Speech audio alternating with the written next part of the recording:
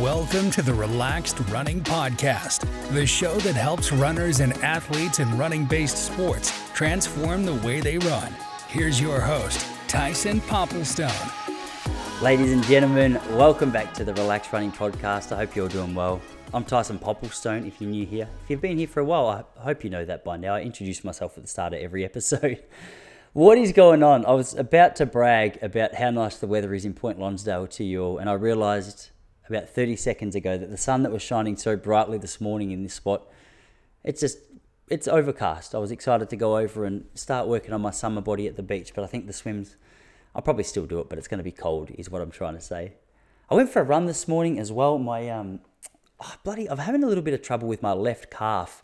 I'm going to have to look into that. I keep getting like little strains. Once every couple of months I strain it a little bit, and I hadn't run much this week just because I'd been focused. I just been going for walks a little bit and been out at the gym, and I thought I'll get out there for a bit of a run this morning.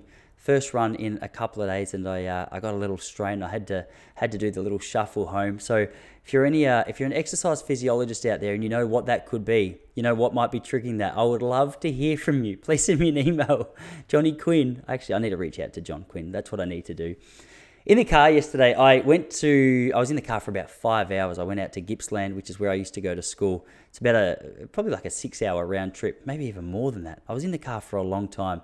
And I was thinking about what I wanted to speak to you guys about today. And I think one of the things that was at the forefront of my mind, and I'd been thinking about it a little bit, it had been something that I'd thought about a lot as a junior athlete as well. And that is what makes a runner elite. Or if you want to expand that a little bit, what helps me get the most out of myself as a runner? Obviously, we don't all have the capacity to run super crazy times like a Stewie McSwain or a Grant Fisher. These boys, Stewie just ran 12:56 for 5Ks last week.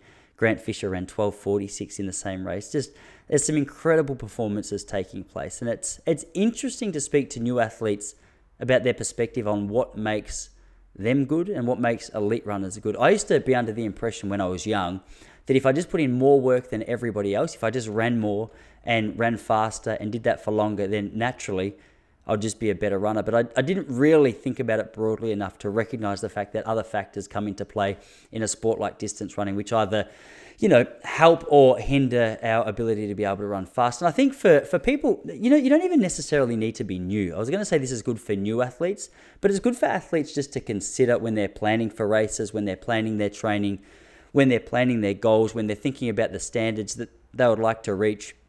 And I think it's forgotten about too much. A lot of us just like to rest on the idea that if we train hard and we just do that for a long time, then we're going to be the best that we can be. But there's some factors that I think are important to consider along that journey. Before we get into them, I've got about 5 or 6 of them that I wanted to share. Just a reminder that if you are an AFL footballer, you play the sport of Aussie rules football, you don't have to be at the elite level. We've just released our pre-season training programs for 2023. So you jump on early, be a part of the early members over at relaxrunning.com/AFL. If you or your, someone in your family or friendship group is a footballer and they might get some value from this, make sure you recommend it. Tell them that for the rest of September, use the coupon code RUN, SEPT, that's RUN SEPT, to save 10% before October. But for now, I wanted to speak to you about 5 or 6 things that are going to help us become elite in our own capacity, elite in the sense that we're getting the most out of ourselves. So the first one I wanted to mention is clarify your strengths.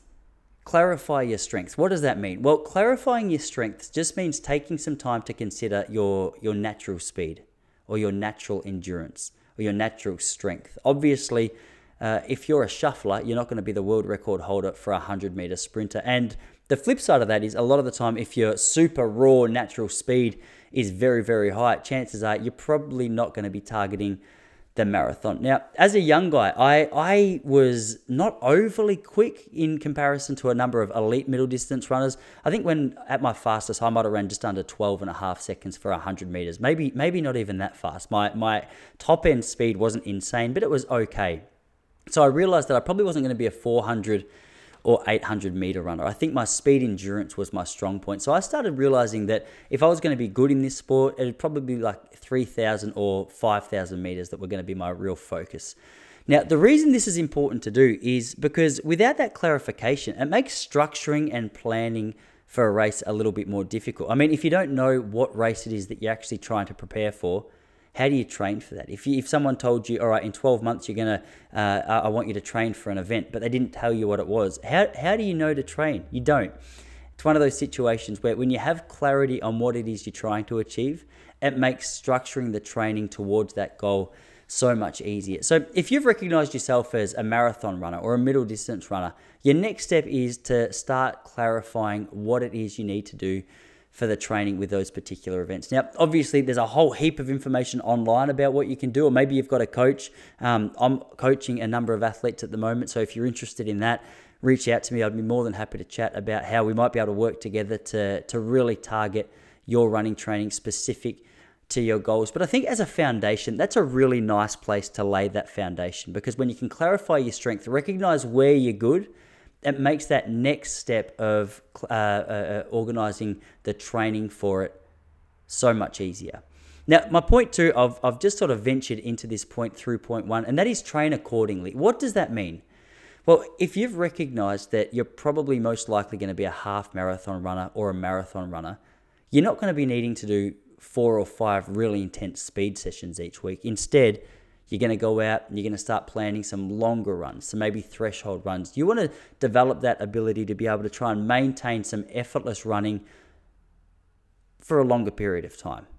Whereas if you're a 1500 meter runner, you might go, okay, I need a little bit of an aerobic base, but also more than that, I'm going to have to make sure I'm doing some top end speed. So it's not just the running we need to look at either. It goes even a little further below or a little further beyond that. Obviously, if you're going to be an 800 meter runner, if you're going to be a 1500 meter runner, some strength work, some gym work might even be really beneficial, some real powerful lifting work. I think when you clarify what it is you need to train for and you start figuring out what the best athletes in the world do to train for that, it starts to give you a bit of an idea of what it looks like. And success really does leave clues.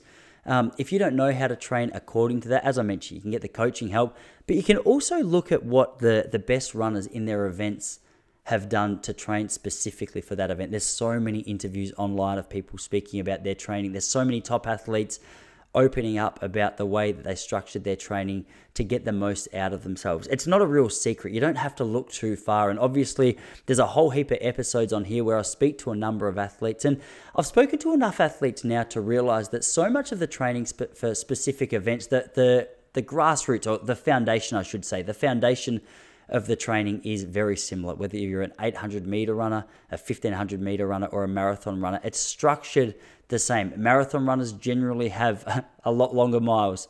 800, 1500 middle distance runners have more focus on that speed and that aerobic capacity. So if you start to figure out, all right, what am I good at? Who else was good at it? Start looking at those athletes. It can give you some more clarity and structure around what it is that you need to do. The third point is something which I think a lot of the Relaxed Running listeners are a big fan of based on the emails and things that I get from you, and that's the 1%ers. Obviously, running is more than just about running, and it's more than just about what shoes you wear, and it's about how well you sleep. If running is the umbrella, underneath that umbrella is a whole heap of factors. So things like sleep. How well are you sleeping? Are there any steps that you can take to be able to improve that part of your life? Or nutrition. Obviously, different athletes have different views on what they need to eat before they run. If you have never gone and spoken to a nutritionist or a dietitian, would really encourage you to do that and take some steps in figuring out what helps your body operate at a higher level. Things like recovery and massage, and just making sure you're replenishing and helping what your body's spent to be recovered are really beneficial. And obviously, once you get to a higher and higher level and the running element of your training is quite well structured, these little 1%ers can help us just navigate our way through a little more efficiently. You start speaking to elite runners like the Craig Mottrams of the world, and you realize that little things like shoe technology and short technology and just being comfortable in the clothes that you're wearing can make a huge impact on the overall outcome. So don't just get so caught up on thinking, all right, how much further can I run or how much faster can I run?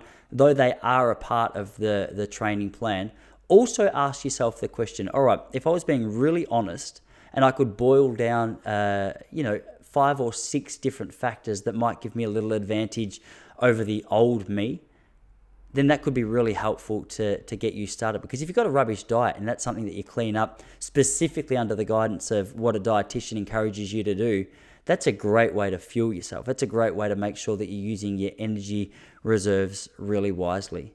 Now, another thing, and the fourth point, that any of you who have been around here for quite a while are going to be well aware of the fact that this is something that I just bang on and on and on about. And I'm sorry, but it's consistency. Don't come into the sport and expect immediate results. It doesn't happen that way. And I say endlessly, I'm like a broken record, that running has a reputation for rewarding the most consistent athletes. Now, Steve Moneghetti used to always say, and I think he stole this little analogy from Rob de Castella, is you've got to consider the phone book theory. Now, the phone book theory, before the internet was a thing, was where all phone numbers were stored in a big catalog, and each page was very, very thin. And he described each day of training like one of those pages. So you put down one day of training, or you lay one page, and that can be very easily torn. It can be very easily broken.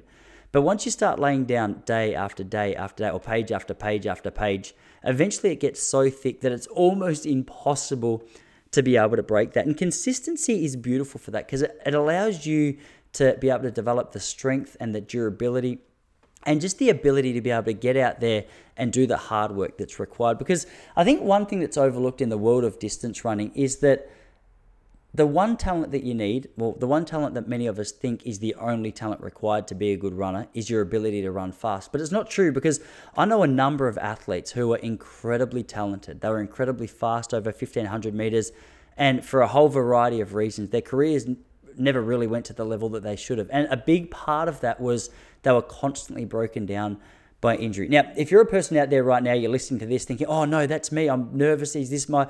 I'm not saying this to put you down, I'm not saying this to scare you. I'm saying this because taking some time to consider how you can develop more consistency in your running career could be the breakthrough factor that you need to be able to go to the next level in your running performance. So if you are someone who's been struck down with injury quite regularly and you haven't taken the time to consider why that might be, I would encourage you to look into it, look below the surface a little bit more. Maybe go and speak to a John Quinn or a Karen Holes or a well-respected sports doctor in your area, wherever you are. Obviously, with the internet these days, Zoom meetings are even an option. So it's just really important that we do that. Now, for those of you who have recognized this and aren't sure how to go about it, or you know it, but you're constantly bumping into fatigue and things like that, you've got to be asking questions like, all right, well, what's causing the injuries? What's causing fatigue? What's stopping me from being able to be a consistent athlete?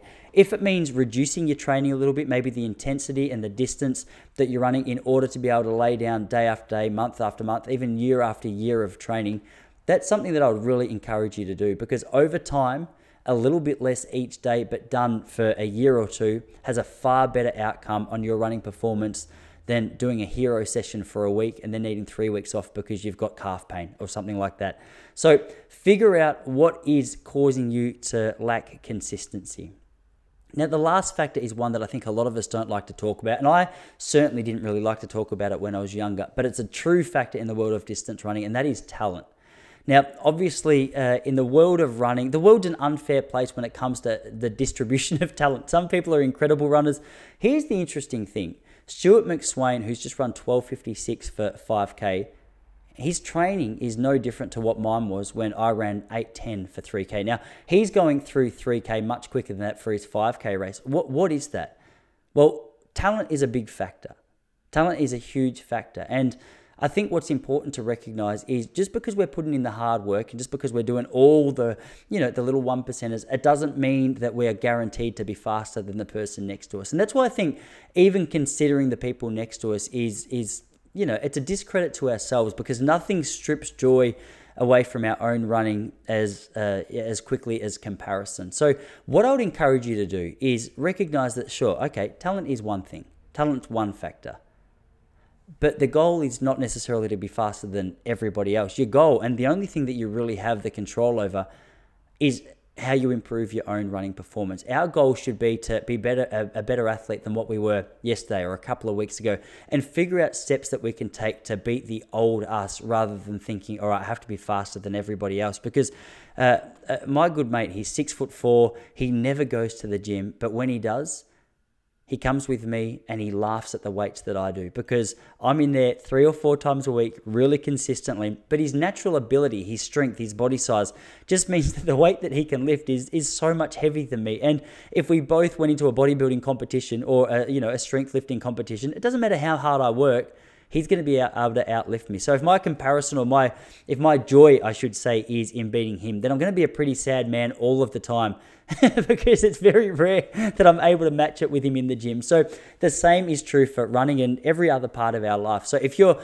caught up in the comparison game of looking at how fast someone else is and letting that upset you, I would encourage you to try and make the shift in perspective to just being better than you were yesterday and figuring out what steps you can do to do that, because improving upon our past results it's the most exciting thing, and as I said, the only real thing that we have control over. So like every week, there's a number of other things that we could talk about in this podcast, but I wanted to keep this one a short little bite-sized one just to share a few little nuggets of wisdom that I have known, especially earlier in my running career, but even later in my running career, it would have been helpful.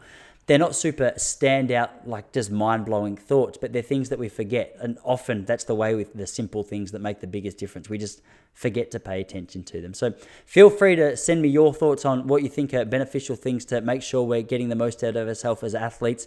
I'll share some of my favorite ones on Instagram. Hey, a reminder that these are all available over at YouTube as well. So if you type Relax Running into YouTube, you'll be able to find not only the podcast, but also just real helpful, practical, simple guides to improve elements of your running sport or your running game, whether you're a distance runner or in a running-based sport. So hope that was helpful, guys. Would love to hear your thoughts. But until next week, I'm back next week with an interview, which you're really going to enjoy. I've got a strength coach coming back on here from the United States to share some thoughts on, further developing that part of our routine. So I hope you're looking forward to that. If you do have any guest recommendations or you'd like to hear from someone in particular, let me know so I could reach out and invite them on the podcast. All right.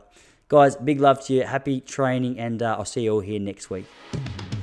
Thanks for listening to the Relaxed Running Podcast. If you're ready to become a faster, more efficient runner, visit www.relaxedrunning.com.